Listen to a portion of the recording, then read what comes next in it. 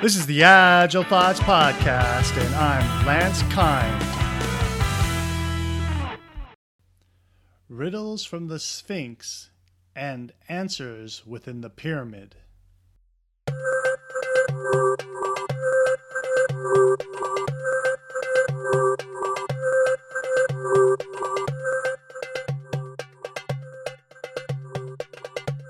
The Sphinx, a mythological creature with the head of a man and the body of a lion.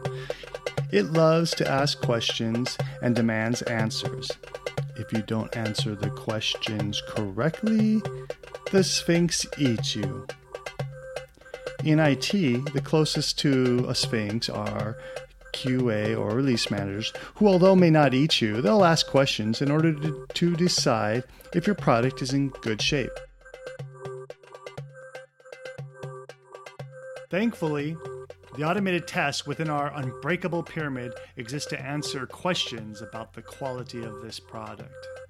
Knowing these questions will organize your understanding so when the riddle about software quality is posed to you, you will know how the pyramid will get you an answer.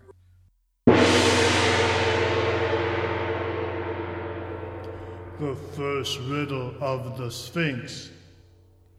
Is feature XYZ done, and is it working? Macro tests, the upper two tiers of the pyramid, will give you the answer by allowing you to respond by showing a report from the acceptance test that explicitly mentioned feature XYZ. The status should be refreshed at least every 24 hours via a nightly build.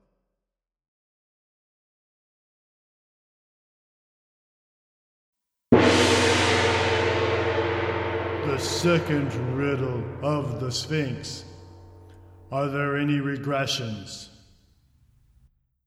If the macro and micro tests all pass, then the answer is no, there are no regressions. You're pretty safe if all the micro tests are passing and your fast subcutaneous tests are passing. So even with those layers beneath the penthouse are passing, you're pretty safe. But you don't know for sure until all of them report in. The third riddle of the Sphinx. Can code changes made in the developer's environment be committed to source control? If the micro tests all pass, the answer is yes. Fast feedback micro tests are perfect for developers to execute before they check in. If a test is failing, the developer then looks into why it's failing, rather than checking in more problems. The last, mightiest riddle of the Sphinx. Can we ship this code? If all the macro and micro tests are passing, then the answer is yes. Naturally, if you've only got a shanty of automated tests trying to evaluate a mountain of product code, the Sphinx is going to knock over your cardboard house with a swat of its paw. But keep at it, because even if you have to start with a shanty for this mountain of code, the shanty can grow into a mighty pyramid by adding more and more tests at these three levels. It's really simple. For every story, automate its acceptance criteria with ATDD or BDD. ATDD is acceptance test driven development. BDD is behavior driven development, plus with the automation.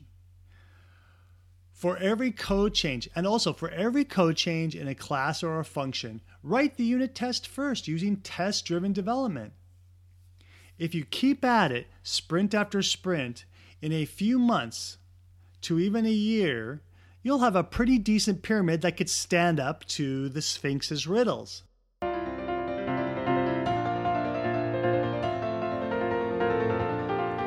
These are important, big ideas of test automation.